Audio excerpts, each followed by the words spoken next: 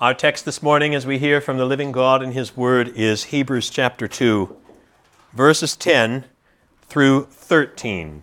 Susie read verses 10 to 18 a moment ago.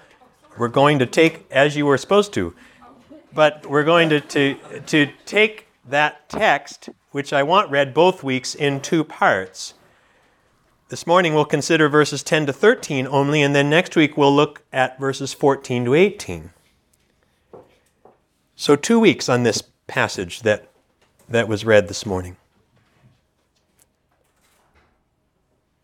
Welcome to Christ the King. If you are visiting or haven't been with us in the last few weeks or for a while, we are in an ongoing study of Hebrews. I hope you'll keep your Bible open there as we return to it this morning. Hebrews is a written sermon. It was sent to a house church. Perhaps in Rome is a good guess, probably in around 60 A.D. It was written so that its recipients hearing this sermon would have faith, by which I do not mean it was written so that the recipients would come to faith. That had already happened. What the pastor writing Hebrews is after, if you have been here, you know this, is their faithfulness, their perseverance, their endurance. So I've grown quite fond of quoting Hebrews 10, verse 36, to remind us of the pastor's goal in Hebrews. You have need of endurance, he writes, so that when you have done the will of God, you may receive what is promised. Or, to use the language that we encountered 2 weeks ago, when we were in chapter 2, verse 1, if you want to look there, the pastor says, chapter 2, verse 1, we must pay much closer attention to what we have heard, lest we drift away from it. Pay attention. That's what still needs to be ringing in our ears as we move through chapter 2 of Hebrews. How shall we escape if we neglect such a great salvation? The pastor asked in verse 3. Do you know what the primary way to not neglect our great salvation is? We're going to come to it in a couple of weeks in chapter 3, verse 1, but you can just look ahead there on the page. The pastor says in chapter 3, verse 1, therefore, you who share in a heavenly calling, consider Jesus. That's the strategy of this sermon. The witness of the book of Hebrews points chiefly to the Son. The pastor writing Hebrews clearly believes, and I, as your pastor, also believe that considering Jesus is the primary way we pay attention. That's how we ensure we don't neglect such a great salvation. That's what we're doing this morning. My goal in this sermon is to focus our minds and hearts on the Son who is Jesus. In fact, that's a primary purpose of our weekly worship, isn't it? Our Lord said at the Last Supper to His disciples, do this in remembrance of me.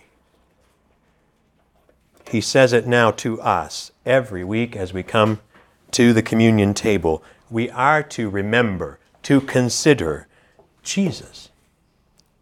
That's what this sermon is about, ultimately. That's what my sermon this morning is about, ultimately. I want you, if I can get you to do this, I want you to marvel at Jesus. I want you to delight in Jesus. I want you to treasure every single thing that we have the chance to see about Jesus in our text this morning. Why? Why do I want you to do that?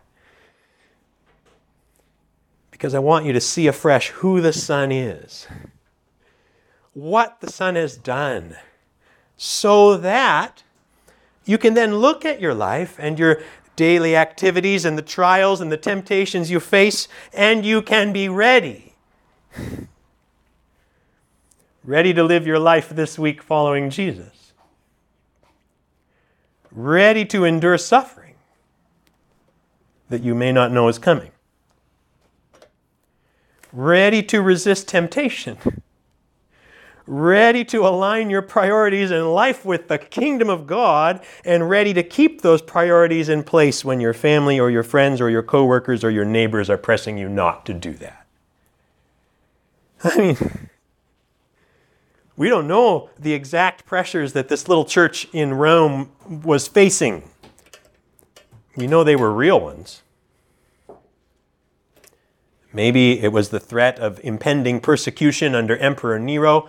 Maybe it was some other kind of societal pressures, whether local or in bigger scale, to abandon their Christian identity. Maybe it was something else. Whatever it was, and whatever it is, that could lead us to neglect our salvation, whatever external pressures, whatever internal drifting away, the pastor writing Hebrews has one primary strategy, and it's mine too. Consider Jesus, he says.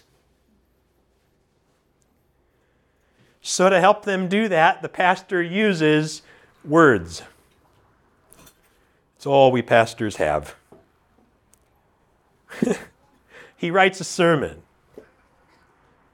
to save the men and women in a house church in Rome in the first century. And all through his sermon, he writes about the Son, because as chapter 1, verse 2 says, in these last days, God has spoken to us by his Son. So, pay attention.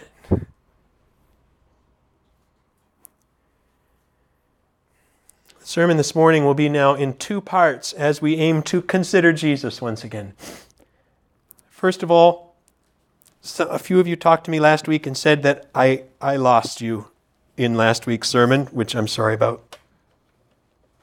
So first, what I want to do is that I want to consider, in part reviewing a bit from last week, what God has done in the Son.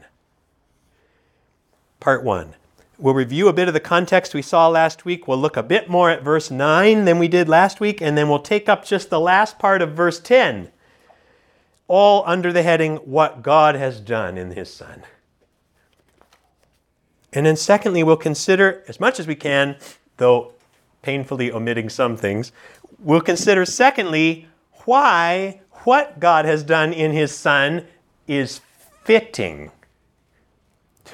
You see that right there at the start of verse 10. The pastor writes, for it was fitting. What God has done in the Son is somehow fitting. So we'll consider that. Interesting statement. And look at then the first part of verse 10 and ever so briefly at verses 11 through 13. Not very fancy, I guess, in terms of a sermon outline, but that's what I see. So here we go. First, let's consider from this passage what God has done in his Son. Only, let me back up just a little bit. Last week, I tried to say that Hebrews is all about the Son bringing about the promise.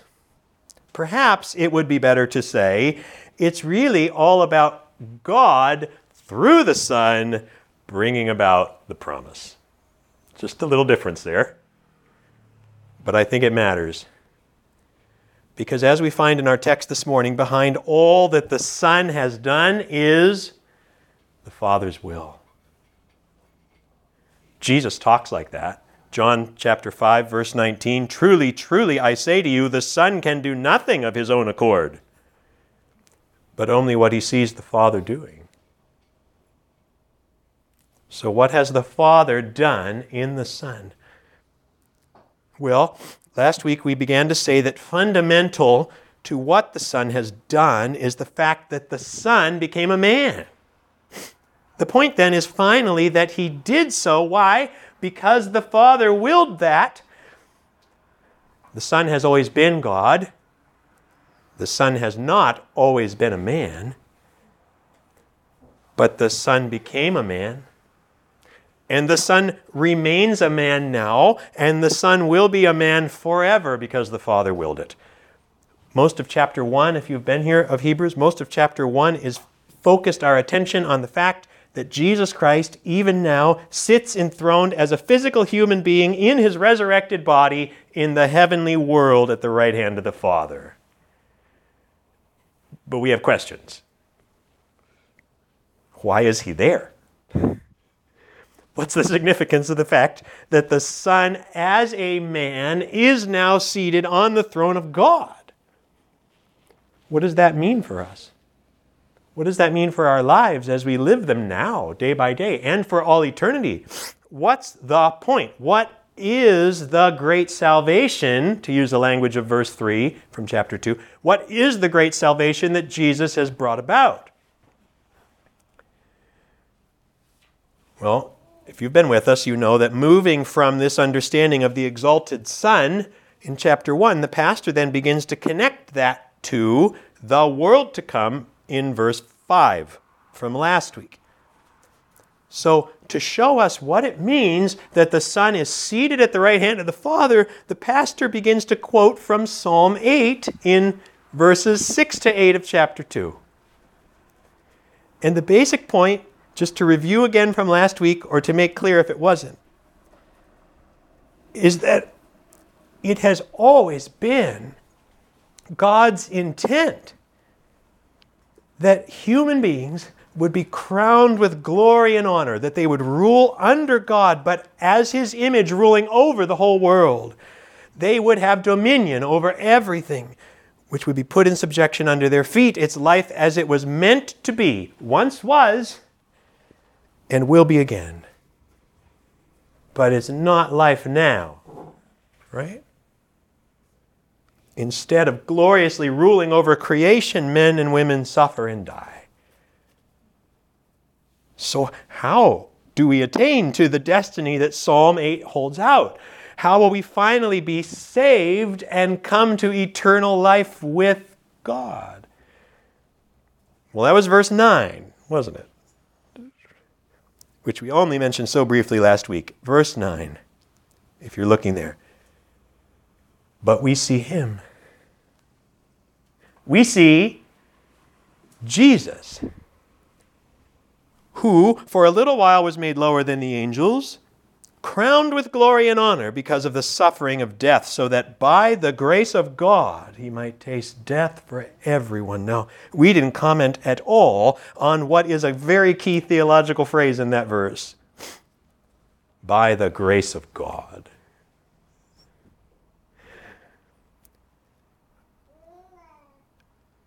God stands behind the activity of the Son. Now, in verse 9, the pastor uses the language of Psalm 8 and applies it to Jesus, you see. So when he says, we see Him, who for a little while was made lower than the angels, that is a reference to the mortal life of Jesus.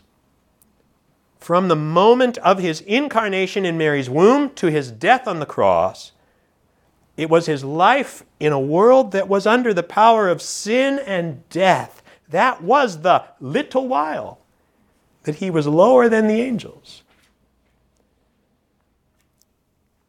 This is not the world as it was originally meant to be. That's why in this world the Son was lower than the angels. Why? Because the Son of God became subject to death, just as we are.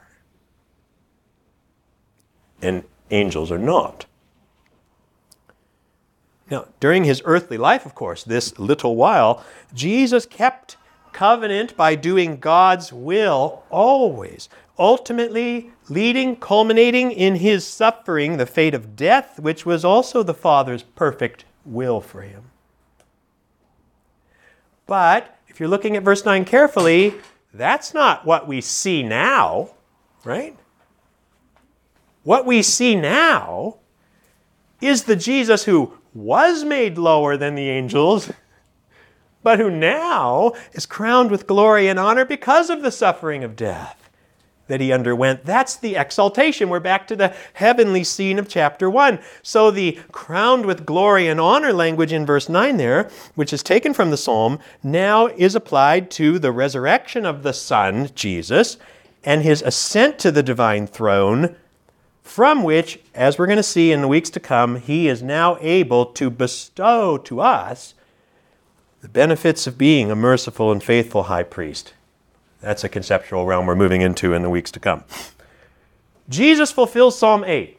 That's all I was trying to say last week. As the fulfillment of Psalm 8, Jesus makes it possible for us to finally come to the place where He is, forever to dwell with God, where we will live in covenant faithfulness in the new heavens and the new earth. That's why we ended last week reading from Revelation chapter 22. Okay, only now I want to make a further point. That while all of that is about the Son in a very clear way, the pastor also wants us to recognize something here, and that is that it is all what God has done. Now, to sense this, let's go here to the end of verse 10. It says in the end of verse 10 that He, meaning God, He made the founder of their salvation, that means Jesus. God made Jesus perfect through suffering. Now, I suggest to you that the end of verse 10 that I just read is really another way of saying what verse 9 has already said. To say that God made the founder of their salvation perfect through suffering is another way of talking about Him who for a little while was made lower than the angels, died, and was crowned with glory and honor because of the suffering of death. Notice that in both verses 9 and 10, God is the actor. In verse 9, who is it that made Jesus lower than the angels and later crowned Him? The answer is God did those things. Just as in verse 10, God made the founder of their salvation perfect through suffering. This is what God has done. And to fill out what that means, just let's talk about that language at the end of verse 10 because it's dense and wonderful. There's two key terms that I want to explain from that part of the verse. First, the ESV translation you have says, God made the founder of their salvation perfect. If all you take away from this morning is a sense of what that word founder means, I'll be very happy. The translation that I would prefer here for founder would be pioneer. I like that better. The Son as Jesus is the pioneer of our salvation. The Greek word, you Greeklings that are here, the Greek word is archegos. Arche, the first with a compound of the verb meaning to go or to lead. The first to lead. It can be translated in different ways. It can be translated head, chief, founder, originator, source, origin. But here's one commentator that I especially liked. I'm going to quote him at length. Just listen to this. He writes, "One basic idea clings to the word in all its uses. An archegos is someone who begins something in order that others may enter into it. The word is used to describe the person who begins a family so that someday others may be born into it, who founds a city in order that others may someday live in it, who founds a school, a philosophic school, so that others may follow into the truth that that person has already discovered. An archegos is the one who blazes a trail for others to follow." Let us take an analogy. The commentator continues. Suppose a ship is on the rocks, and the only way to safety is for someone to swim ashore with a line, so that once the line is secured, others might follow. The one who is first to swim ashore will be the archegos of the safety of the others. This is what the writer means when he says that Jesus is the archegos of our salvation. Jesus has blazed the trail to God for us to follow. Now you think about that. We said a couple of weeks ago that salvation is ultimately a place. We will go where He now is. That's not just some crazy mystical language from Hebrews, is it? Jesus says it. John chapter 14, verses 2 and 3, "In my Father's house are many rooms. If it were not so, would I have told you that I go to prepare a place for you? And if I go and prepare a place for you, I will come again and will take you to myself. Do you hear that? That where I am, you may be also. He is the pioneer, the founder of our salvation. God made him that. Secondly, then, the pastor says Jesus is that. Jesus is the founder or pioneer of our salvation. He is made perfect. Now we're still in the end of verse 10 there. It says, God made the founder of their salvation perfect through suffering. So what could it mean to say Jesus was made perfect? Now, you obviously see the challenge here, right? How can the eternal Son of God, the radiance of the glory of God, the exact imprint of the nature of God, how can that be made perfect? Obviously, we can say that given the fact that Hebrews itself will insist on Jesus' sinlessness, this does not mean that somehow Jesus is perfected morally, as if he was somehow deficient in that category. I think the key here is to realize something very crucial, and that is that the word translated as to be made perfect appears in the Old Testament of the consecration by God of priests, to indicate that they are now qualified for their office. In other words, what Christ suffered was somehow necessary to qualify him to be our pioneer, to reach God's intended goal for him and for us. Or, to bring in where verse 17 is going to take us next week marvelously, Jesus' sufferings are explicitly what God uses to qualify him to be our high priest. Or consider Hebrews 5, verses 8 and 9, which says this all very clearly. Chapter 5, verses 8 and 9, although he was a son, it says, he learned obedience through what he suffered. And being made perfect, he became the source of eternal salvation to all who obey him, being designated by God a high priest. Hebrews 5, 8 and 9. You see, it's not that Jesus was disobedient and then became obedient. It's that Jesus proved himself obedient through suffering. He had to succeed where you and I fail. Because we've all suffered, we've all been tempted, and we've failed to be perfected by that. But by his obedience in the anguish of his sufferings, which is more than just the cross, but ultimately is about the cross, Jesus proved that he always trusted God. He was therefore made perfect, made to be our high priest through suffering. And you know a little bit about what that means. We're going to talk a lot more about it next week. It means that God is now able to fully identify and fully sympathize with us. This is radically good news, that the Son's human experience, in particular his sufferings, enables him to help us in our sufferings and our temptations, about which we'll say a lot more next week. This is what God has done, brothers and sisters. He has made the founder of our salvation, the pioneer, perfect through suffering.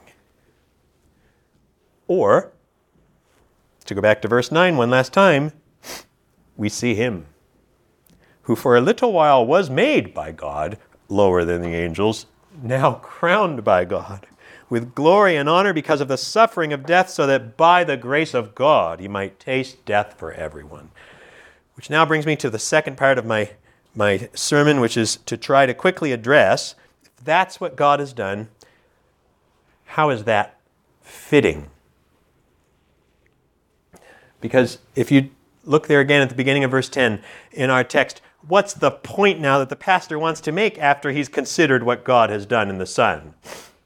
You see it? He says it right at the beginning of verse 10, for it was fitting. And you have to jump to the end of the verse to complete the thought, which is what we just talked about. It was fitting that he should make the founder of their salvation perfect through suffering. You see, that was the appropriate thing. That accords with the way things had to be somehow. The fact that the Son took on flesh and lived as a man in perfect covenant faithfulness with the Father and suffered and died and was exalted and thereby brought about our salvation, there is something deeply right about that. Or, to put it the opposite way, there wasn't anything arbitrary about this. All of this happened exactly as it should have happened. In some sense, as it had to happen. In some way, as it was meant to happen.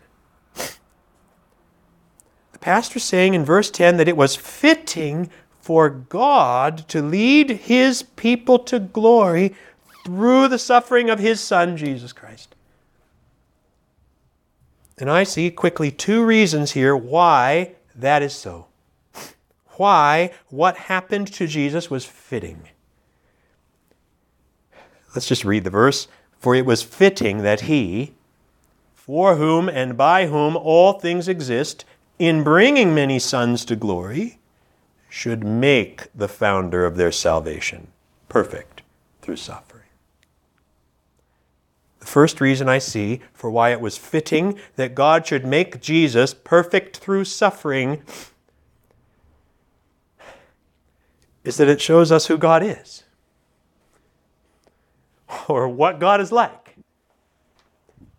You look back to Hebrews chapter 1, verse 2, you find there it says that God has spoken by his Son, through whom also he, that is God, created the world. And here in our verse 10, clearly the one for whom and by whom all things exist here is God. The pastor's saying it was appropriate. I don't know how to talk about this. It was appropriate to the character and purposes of the sovereign God, the one who is the source and the goal of all things. It was appropriate for that God to use the suffering of his Son to bring about the ultimate purpose he has for you and me. Or to put it another way, Jesus Christ's suffering was an expression of the character of God. Now, can you just try to think about that this week? This is absurd in the first century context of multiple religions that you could compare this to. It's absurd. That something about the suffering of Jesus reveals God's nature. It wasn't other than God's nature. It wasn't a reluctant decision on God's part. It's not as if God somehow agreed to do this just in order to fix things, as if he were boxed into it because our sin kind of put him in a corner and he really would preferred not to have done. It's not what the Bible says. The cross of Jesus Christ was the divine plan from the beginning because it would be the cross that would reveal the heart of God. You see, in a way that heart could not be revealed in any other way. The cross wasn't plan B, brothers and sisters. It was always the plan. And the history of Israel and the Old Covenant pointed forward to it. That's going to consume the argument of Hebrews in just a few more chapters. We already know this has to be the case, don't we? Because you remember back to verse 2 again in chapter 1, verse 2. This is the God who achieves his purposes for all things through the Son. Do you remember this?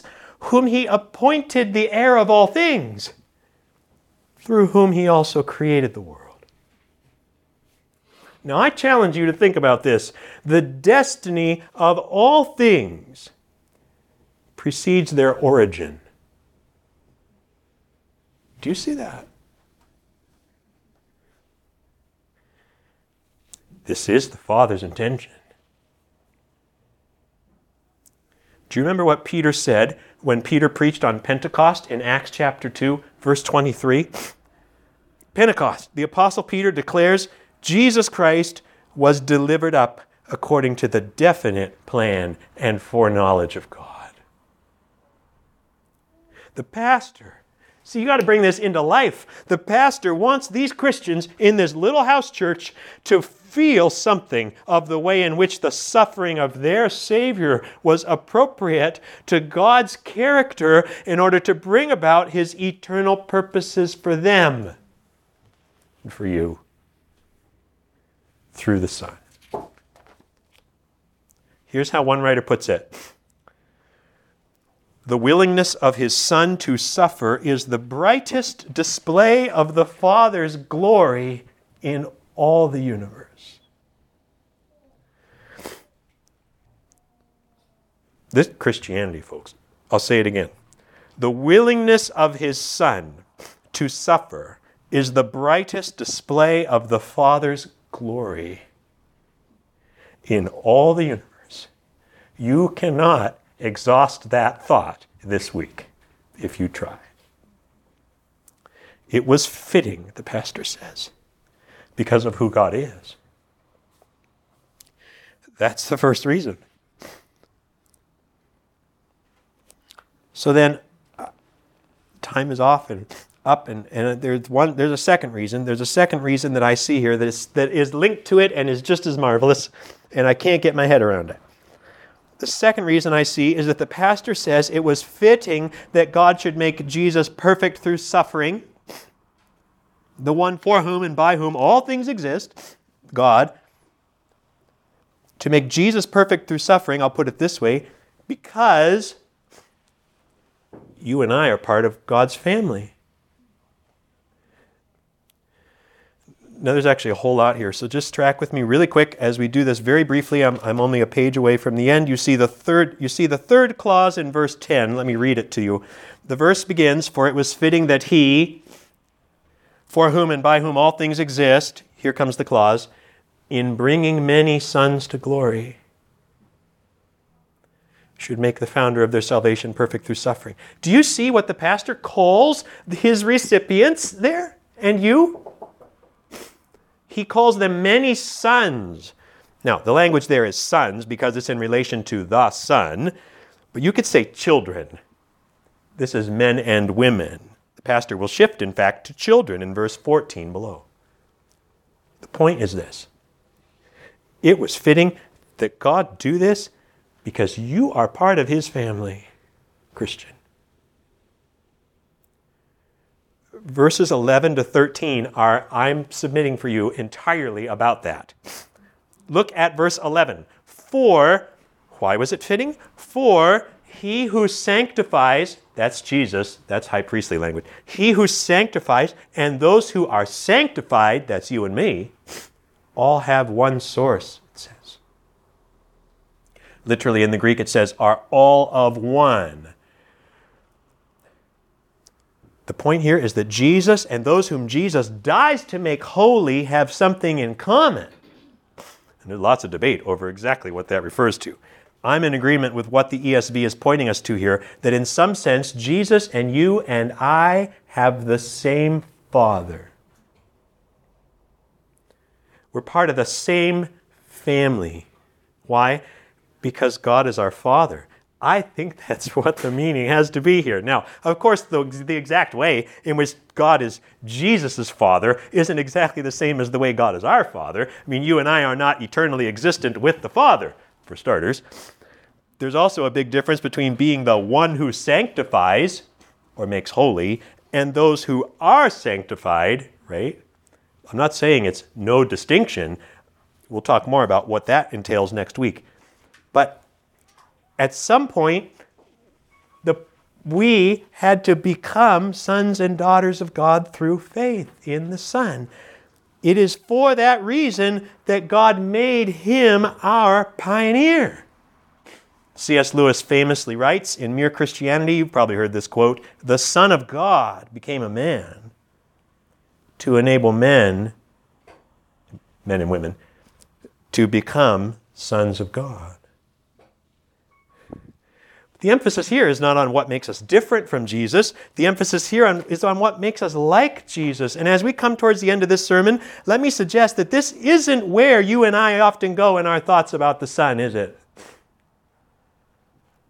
In fact, I think we almost sort of feel like it might be wrong to think this way. It isn't. Above all other sources of identity in your life, Christian, fundamental to everything else, if you're a Christian, is the fact that you are a daughter or son of God. So maybe here's an angle on the gospel that we don't talk enough about. The Son became a human being by the will of the Father. God the Father then made the Son as Jesus perfect through suffering. Why? Because God the Father wanted you to be part of His family. There are many sons and daughters He's bringing to the glory of Psalm 8, verse 10 says. Jesus talked about this too. Mark 3, verse 35, for whoever does the will of God, he is my brother, and sister, and mother. There's a deep and wonderful truth here. It was fitting that God made the pioneer of our salvation perfect through suffering because you are His child. So finish verse 11. That is why He, meaning Jesus, is not ashamed to call them brothers and sisters. Quite the opposite. Look at verse 12. This is what Jesus says, I will tell of your name, that is God's name, to my brothers and sisters. In the midst of the congregation, I will sing your praise. Do you know where that's from? That's Psalm 22, verse 22. Those are not the only lines from Psalm 22 that Jesus has ever spoken. Psalm 22 begins with the words, our Lord uttered from the cross, my God, why have you forsaken me? You go and look at Psalm 22 this week in your small groups, and you'll see that verse 22 of Psalm 22, the verse that our pastor quotes, is the turning point of that psalm. The suffering one has become the exalted one. Jesus, who suffers death for the sake of His brothers and sisters, is now crowned with glory and honor at God's right hand. And so He praises the Lord for answering his prayer, for rescuing him from his enemies, even from death itself. And what then is it that exalted Son, the man Jesus Christ, proclaims as He sits enthroned in the heavenly realm? It's this: I will tell of your name to my brothers and sisters. In the midst of the congregation, I will sing your praise. Dear friends, I'm telling you, that means here in this room. I read the pastor here to mean that as the gospel is proclaimed in this place, Christ Himself speaks it to those who are His own. That as you and I lift our voices in praise to God, you are not alone. Christ Himself joins us.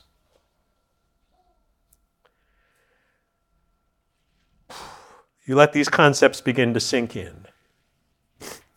Jesus is proud to call you His sister, His brother. He's not ashamed. And then to declare to you what God is like, even to lead you in singing God's praises. You could say that He does so by the presence of His own Holy Spirit. Finally then, we have verse 13. It's just more wonderfulness. And again, the pastor writes, quoting here words that come from Isaiah chapter 8, verses 17 and 18. He quotes them, but he puts them on the lips of the exalted Lord Jesus. I will put my trust in Him, Jesus says. And again, behold, I and the children God has given me. Now, again, you look at Isaiah 8 this week in your small groups. In Isaiah 8, the prophet is trying to assure the people of Judah that this coming invasion from the Assyrian army isn't going to be the end. God's kingdom will finally triumph through a Davidic ruler. So Isaiah summons the people to fear the Lord. He becomes the example to them all. I will put my trust in Him, Isaiah says. But now that's on the lips of the exalted Jesus. And the words become an even stronger encouragement for you, you see, in the face of whatever opposition you may face. That the risen Lord Jesus joins you in saying, I will put my trust in Him. He joins with you, as the next verse says, behold, I and the children God has given me.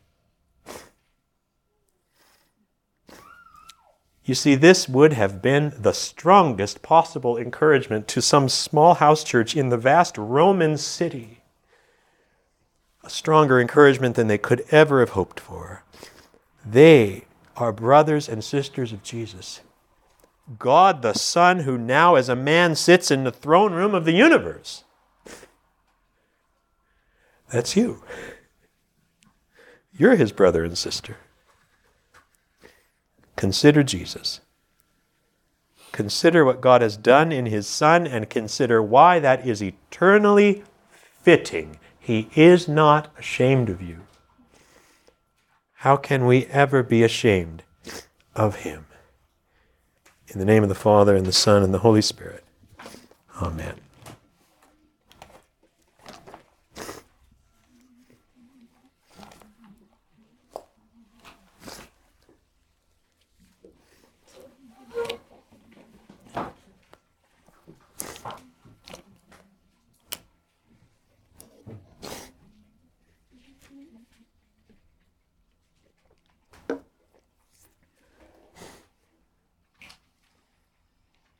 You are very good to us, Lord. How can we even see the full extent of what privilege is provided to